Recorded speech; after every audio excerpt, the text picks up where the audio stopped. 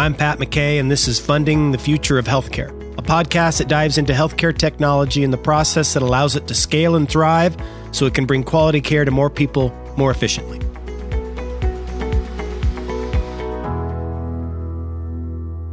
Here we are, well into year 2 of the COVID-19 pandemic.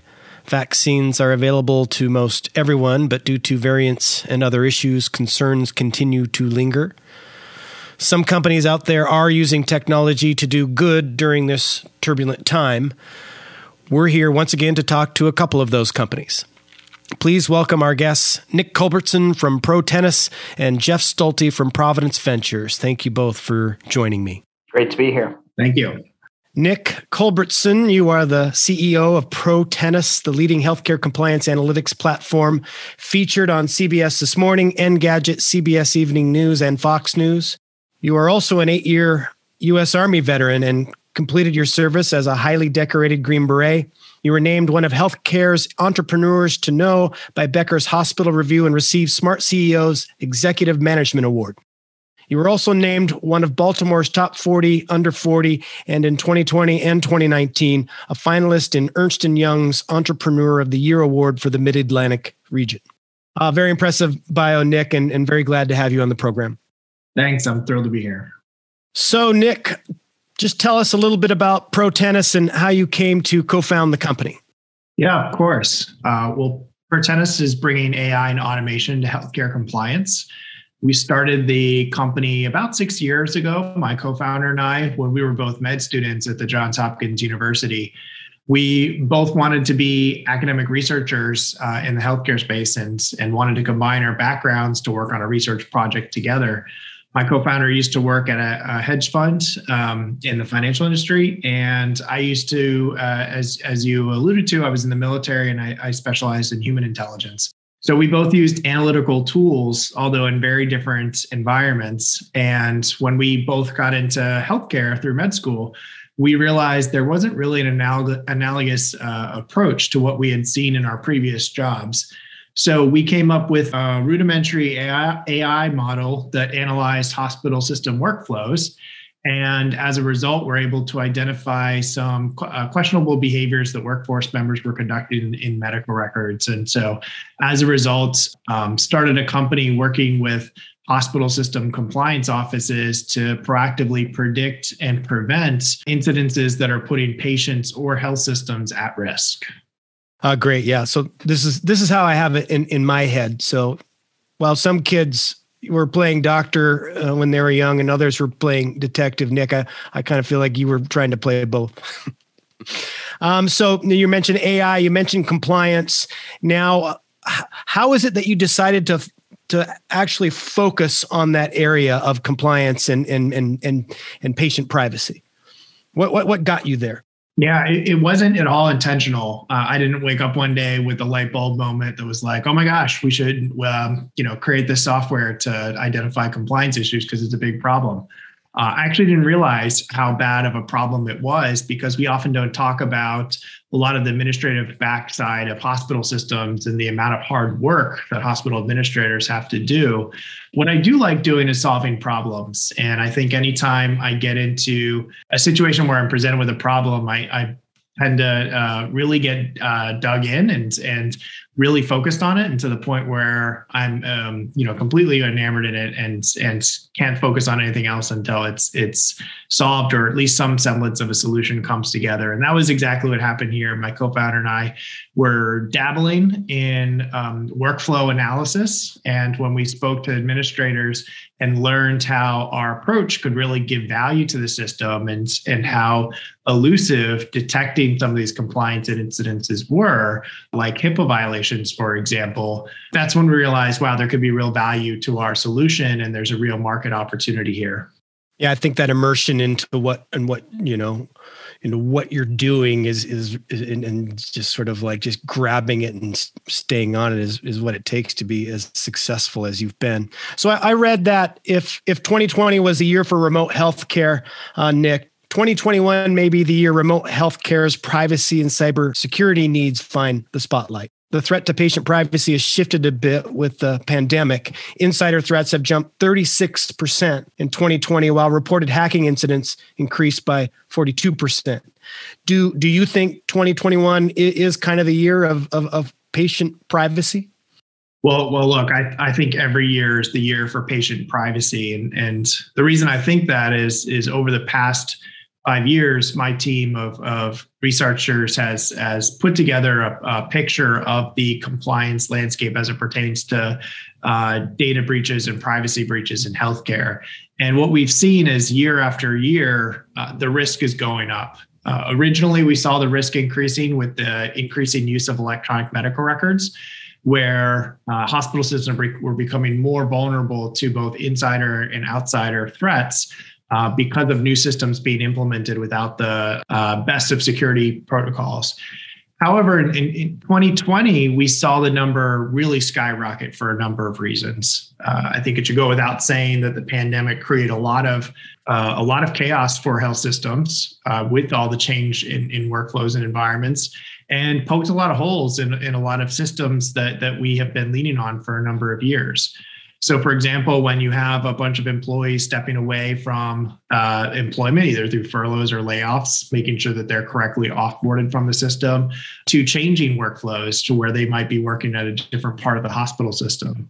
And all this chaos, we saw hackers taking advantage of this, both through direct attack, but also through indirect attack. And in fact, we heard of one customer describe to us employees that were being bribed with as little as $30,000 to hand over their credentials so that the hackers could just use their username and password and be able to access medical records that way. On top of that, we've seen increasing attempts with the election cycle. There's always an increase during election cycles where we see a spike in activity. And then a lot of pursuits for intellectual property at academic medical centers that were working on the vaccine or COVID variants. So all of these things kind of came together in a trifecta risk for hospital systems that really just increased the threat surface area overall. And I think as hopefully, as things start to normalize, we'll be able to reapportion resources to address these. But I think we're just going to see a continuing risk. And the reason that healthcare data is so sensitive from a privacy and security standpoint is, while you can lose your social security number or driver's license through identity theft, those can easily be replaced or relatively easily replaced. Healthcare data, however, can't be replaced. It's immutable. And so someone who steals your medical record today can steal your identity years or decades down the line. And it's why medical records, because they have such comprehensive information, including financial and health information, are so valuable on the black market. And it's why we're going to see an increasing trend of privacy incidences in the healthcare industry. Yeah, so basically, as patients, we should be very happy about what ProTennis has been doing and how you've been evolving data and AI to kind of detect these kinds of privacy issues. And so thank you for that. We'll talk more about all that. I want to get Jeff Stolte involved in the conversation. Jeff, you've been on the podcast before. You're an experienced investment executive with 20 plus years in the healthcare medical technology industry. As a senior partner with Providence Ventures, you helped build and currently manage a $300 million VC fund, which invests on behalf of Providence St. Joseph Health, a $25 billion healthcare system, which happens to be one of the largest healthcare systems in the U.S. You currently count 18 different innovative technologies in Providence Ventures' full portfolio, not counting the 5 companies that you've exited. In addition to working with large healthcare systems such as Providence, you also have expertise on the operational side of entrepreneurship, which comes in handy, having served in product management and business development roles with VC-backed healthcare technology startups, including WebMD and WellMed. So again, thank you, Jeff, for making yourself available today. Yeah, it's my pleasure to be here, Pat. Tell us how you and Providence got involved with ProTennis and Nick Culbertson. Sure. Well, PV was following the emergence of artificial intelligence in the healthcare technology market with great interest and for some time. There were a couple of years there, and I want to say, Nick, you and your company probably came out for your first fundraising during this period where it felt like nearly every pitch we heard, the company, somehow wove in the phrase artificial intelligence into their pitch deck. And that was in the not too distant past, where it seemed that every company, was trying to address this growing trend, even when the company in question wasn't really leveraging AI in their solution. And what we've been particularly attracted to are solutions that use machine learning and AI to help augment traditionally people-intensive processes with a goal of improving Providence's operational efficiency. So when Protenus hit the scene several years back, they seemed to be for real. And we dug into the technology, and they were achieving promising real-world results. And I think the way Nick articulated how he constructed his technology team, as well as some of the early healthcare partners they used to build their solution, really drove fantastic results. We enjoyed our early meetings with the management team, so we began to keep tabs on them. And when it came time for Protenus' Series C fundraising process, it turned out that Providence's compliance leadership team had independently come to the same conclusions we were coming to regarding the company's promise, as they were already engaging with Protenus in a promising pilot. The positive feedback and engagement with our operating colleagues is kind of a hallmark of how our team sources and evaluates investments. And so that was a great sign, and it really opened the door for PV to make an investment in the company. Yeah, great. So Jeff, patient privacy seems like something we should all be able to take for granted, that our privacy concerns in healthcare are just somehow going to be magically taken care of. But obviously there is a ton of risk out there. And as Nick, he already talked a little bit about some of those issues. Was patient privacy already a focus for you and Providence Ventures when you met Protenus? Absolutely. I think, patient data privacy has exponentially grown in its complexity. And Nick, I won't rehash several of the ways that Nick articulated that's accelerated even in the last 12 months. Really started with the ubiquitous deployment of electronic medical records, or EMRs, over the past 7 to 10 years. So we at Providence Ventures viewed this as an area where AI-enabled monitoring could improve our organization's ability to safeguard patient record access.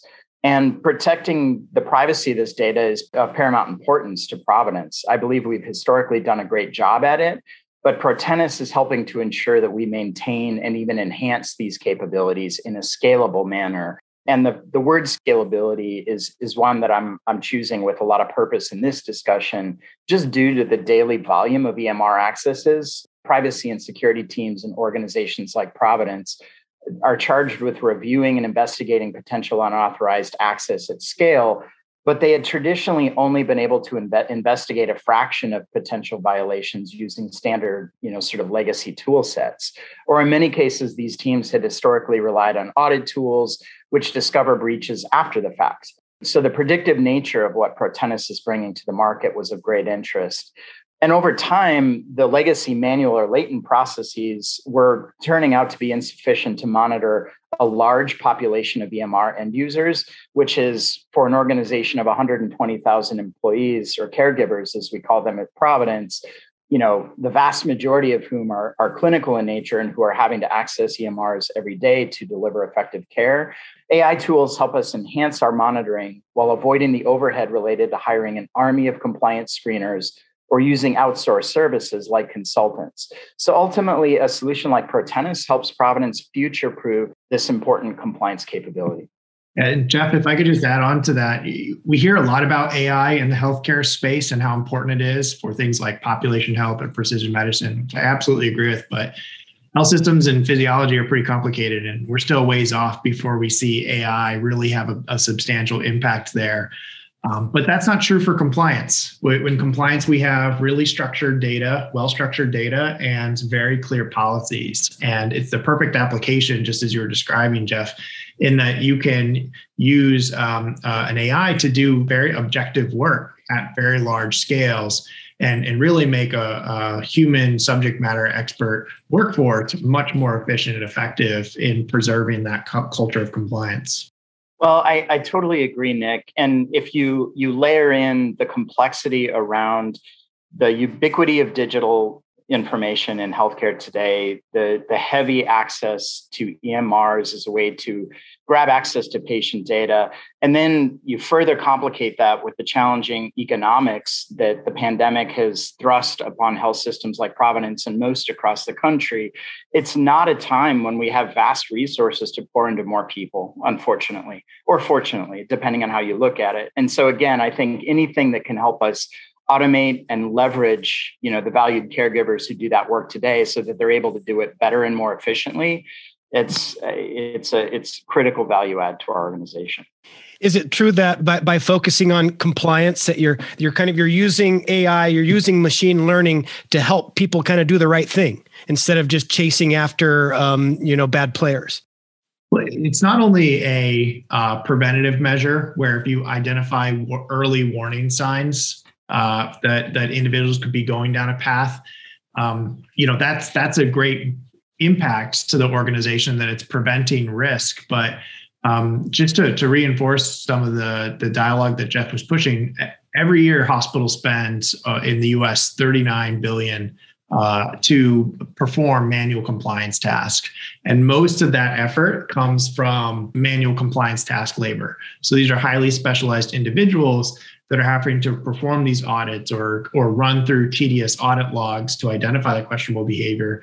And so it's double impact in that it's created a more efficient workflow, but then it's also preventing the risk associated through those preventative measures and ultimately saving the organization twice over.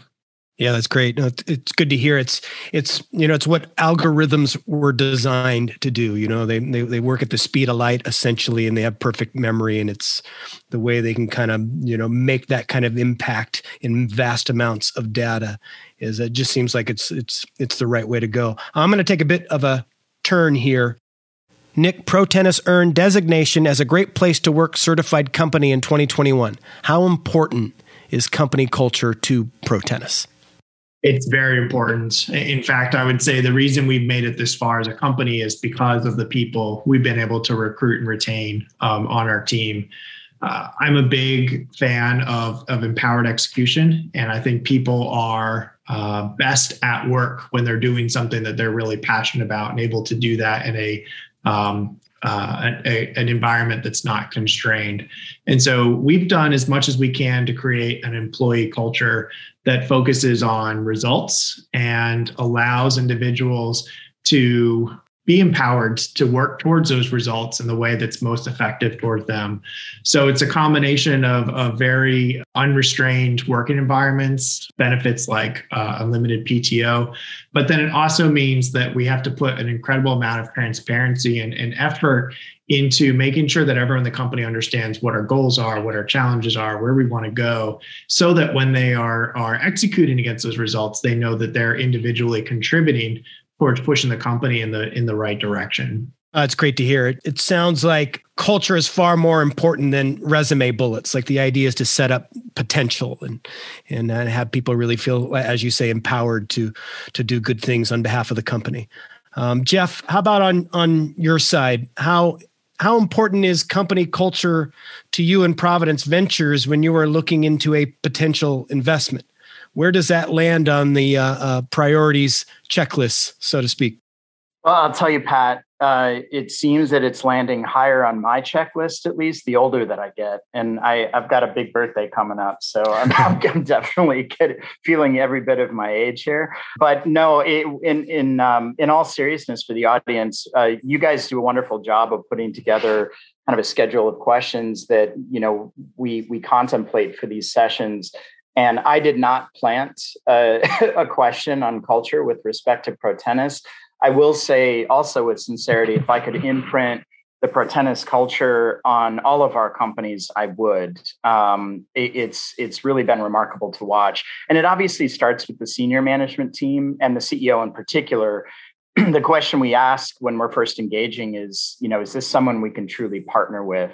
And Nick personally has all the attributes that we look for, but he's also built a great senior team around him And he's humble enough to let them complement his strengths, which is another attribute that we love to see. Because, Nick and all of our CEOs are incredibly intelligent, talented, successful people. Nobody has every single skill set and every perspective. I think diversity, makes companies much, much better.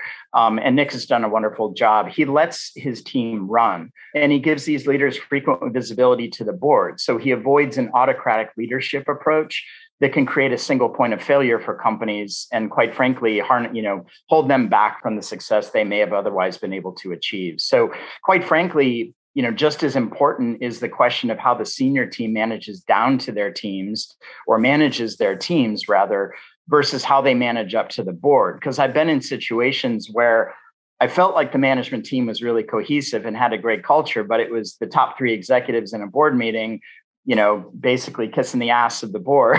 And then I come to find out later that the company culture was toxic, right? And so you can see that situation too. But again, the exposure that Nick provides to us, including something that not all of my companies do, but I wish they did, is he often will set up proactively one-on-one or one-on-two meetings between his key executives and board members in advance of our quarterly board meetings, where we have a candid conversation with them, all due respect to Nick, outside of his earshot, so that they can actually tell us, and we try to make them comfortable to be candid and be honest in their appraisal of what's going on.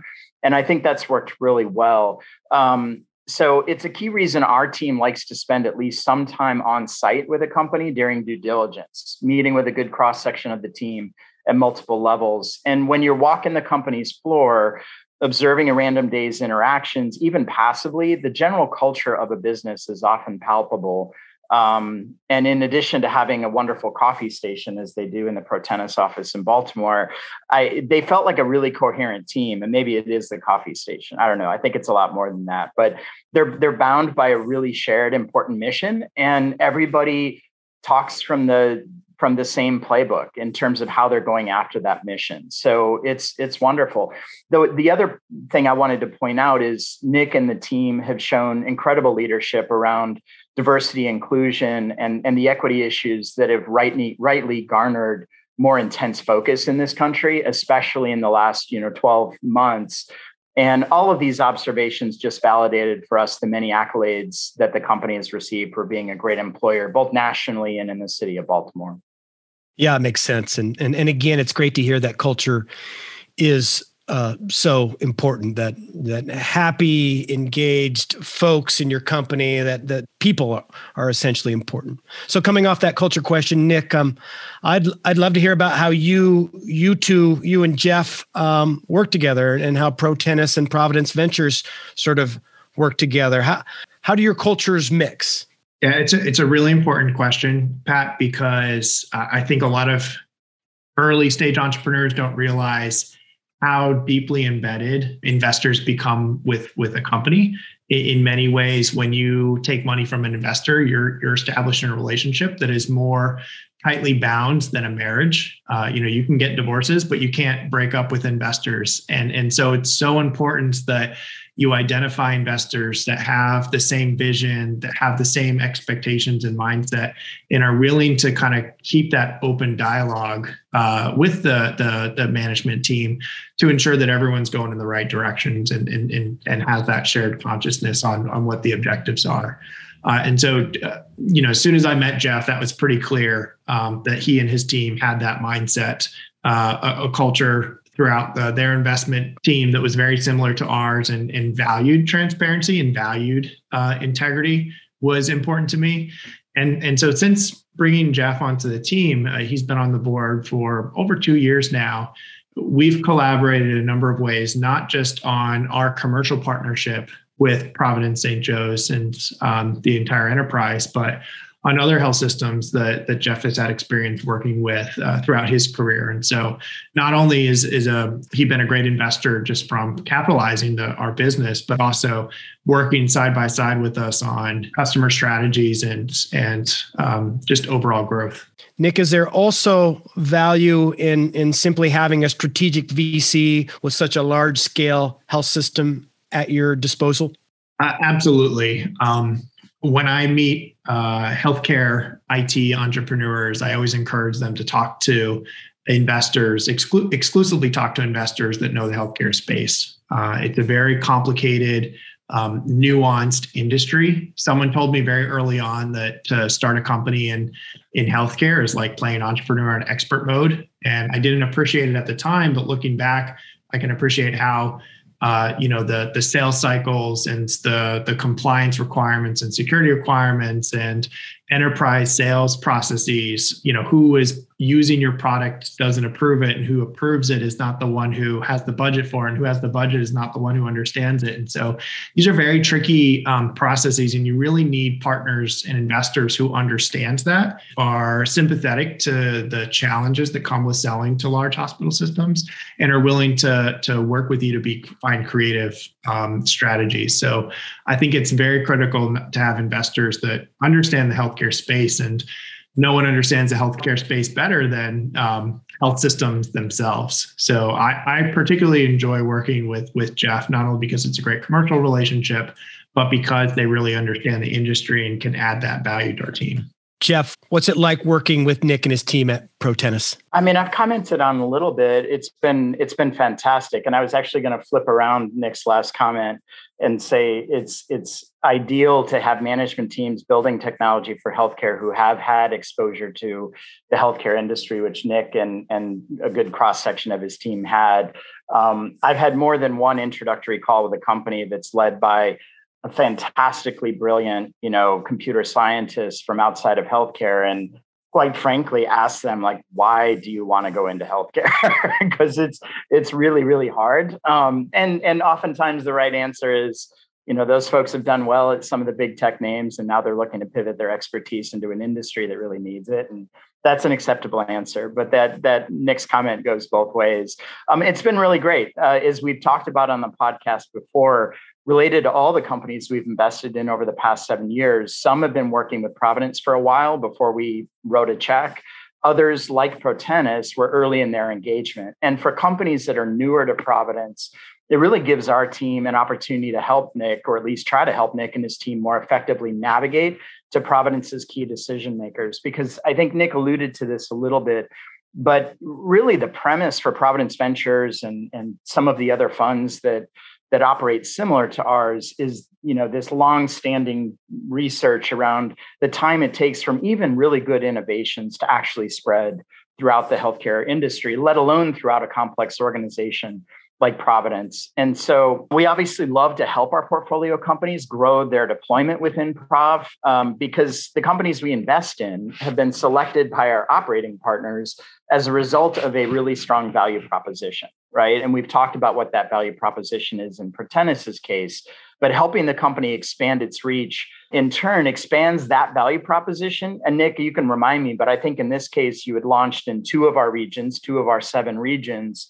in sort of pilots that turned into full-fledged deployments. And then the question was, based on the great results you guys had achieved, how do we get that expanded out into the rest of Providence to take the value proposition across the enterprise?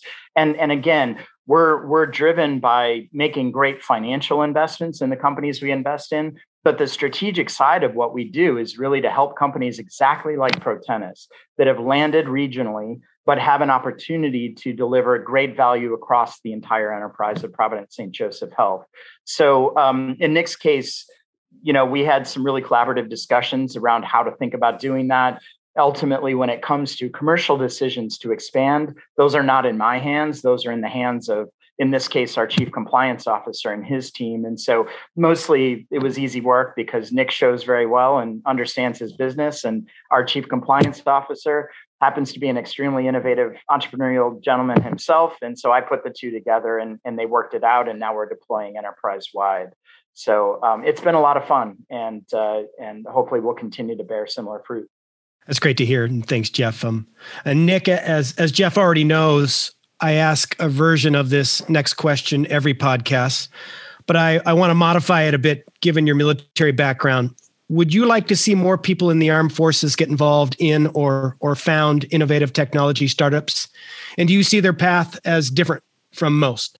Well, I think veterans have a lot to offer society in general. I did see a stat that veteran entrepreneurs are 5 times more likely to be successful than the average entrepreneur. And I think that's just because the experiences you get in the armed forces, like many other experiences, you face extreme challenges and work under austere environments, and that prepares you for a lot of the same things that you experience in healthcare.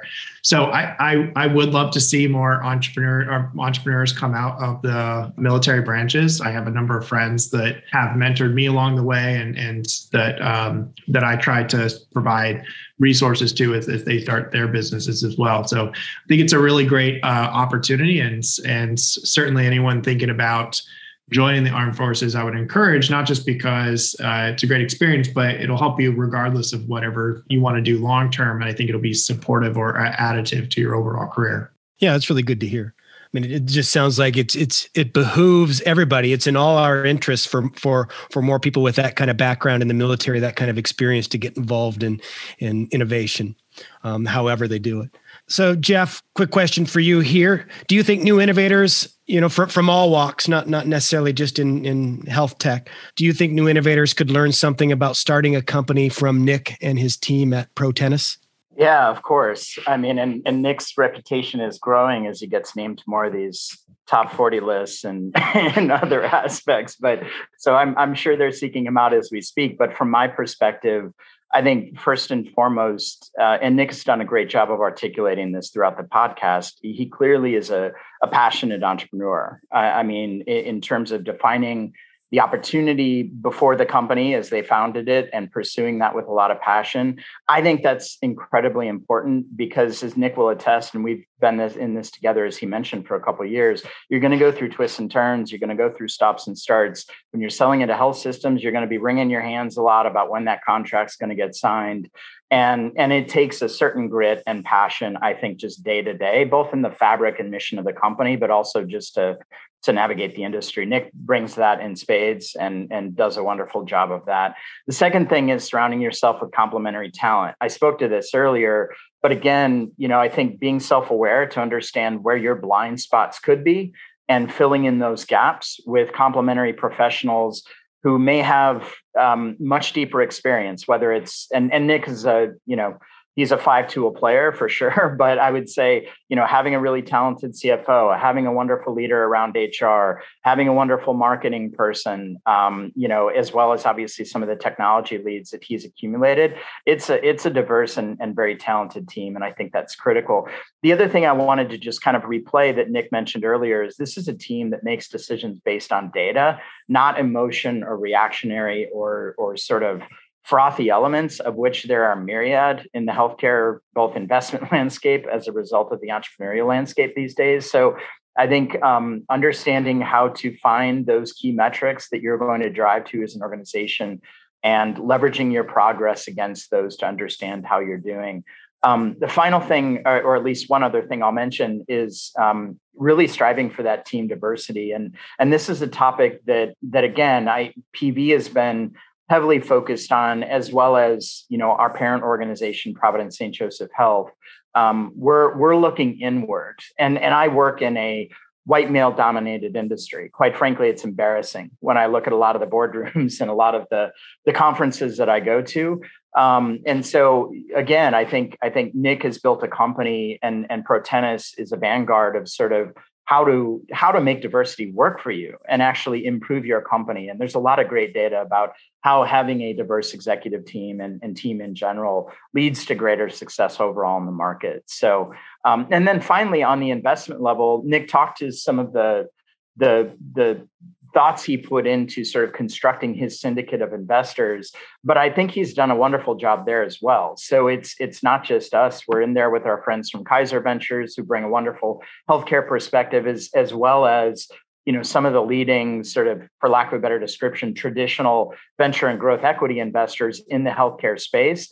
There's a lot of people on the team's call, but I feel like everybody is bringing something complementary to the table, and we all typically know each other and I think get along really well. So that's been great too. I think board construction, which starts oftentimes in these types of companies with investor syndicate construction, is something that is really important as well. So yeah, there are a couple little things there, great examples of things for people to grab onto if they're thinking about starting their own thing. Thanks for that, Jeff. Nick, what's next for ProTennis? What's your 3-year plan? Well, we've talked a lot about privacy and security for health records, and we focused on that early in our entrepreneurial journey because going into a medical record you're not supposed to, either by hacking or inappropriate access, is, I guess you could say, one of the more fundamental anomalies in a healthcare workflow. It's another thing to go into a medical record that you're allowed to and then do something that's questionable at that point. And I guess what I'm talking about is different types of fraud that can be committed, ranging from thefts to prescription fraud to billing fraud and other types of issues that we're excited about getting into. And I've been very fortunate to work with a number of really talented data engineers and data scientists. And what I think we're most excited about is the additional AI applications that we're looking at beyond some of our early use cases. And so I feel like we have an opportunity to relive that early entrepreneurial experience where we're going through that agile process of listening to our customers, hearing about the problems, and trying to be really creative about how we can solve them using a good combination of human subject matter expertise and artificial intelligence. So that's where we're going to be focusing on, and couldn't have done it without support of our investors like Jeff. Jeff, what do you see happening with ProTennis over the next few years? Where will you focus your energy and your partnership with them?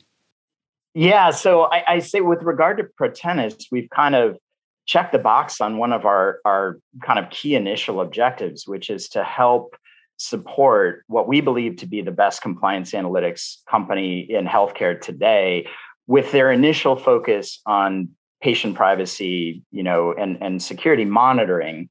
And detection. And so, again, I give great credit to Nick and our compliance team at Providence for taking that from a fledgling deployment to one that's now system-wide. But a significant element of our ProTennis investment thesis is really where Nick was going in the answer to your last question to him, which is the company's ability to leverage its platform into adjacent areas of compliance analytics.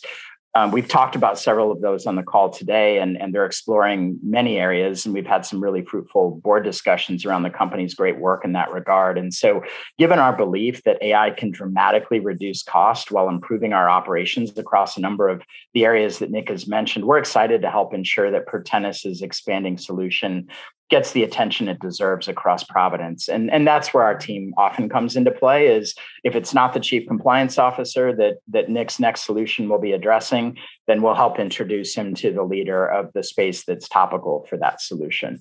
So we hope to encourage those operational leaders at Prov to engage with the company in these other areas, really enabling them to hear the ProTennis story and engage in expanded partnership opportunities wherever it makes sense.